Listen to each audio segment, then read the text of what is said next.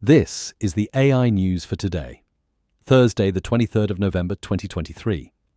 Sam Altman has been reinstated as the CEO of OpenAI, following a brief and unexpected ouster that created turmoil within the artificial intelligence industry. His return was announced yesterday, just days after his dismissal, which had sparked significant reactions from major investors, including Microsoft.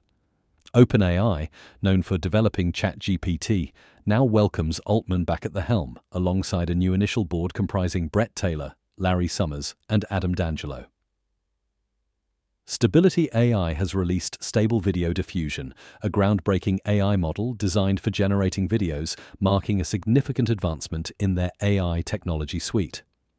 Building upon the Stable Diffusion text-to-image model, this new model enables high-resolution, state-of-the-art text-to-video and image-to-video generation. As one of the few video-generating models available both as open source and commercially, Stable Video Diffusion is currently in a research preview stage, showing potential in terms of quality, adaptability for various applications, and extensibility.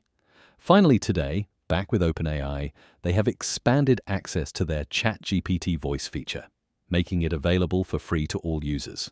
Previously limited to paying customers, this feature now allows interaction with ChatGPT using 5 different voices created by professional voice actors.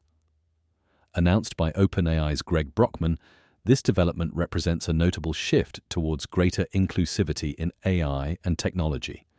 Users can access the voice feature by downloading the ChatGPT mobile app and tapping the headphones icon, offering a new way of conversing with the AI. That's all for today. Connect with us at mrc.fm/AI news. Hit subscribe and come back tomorrow for more AI news.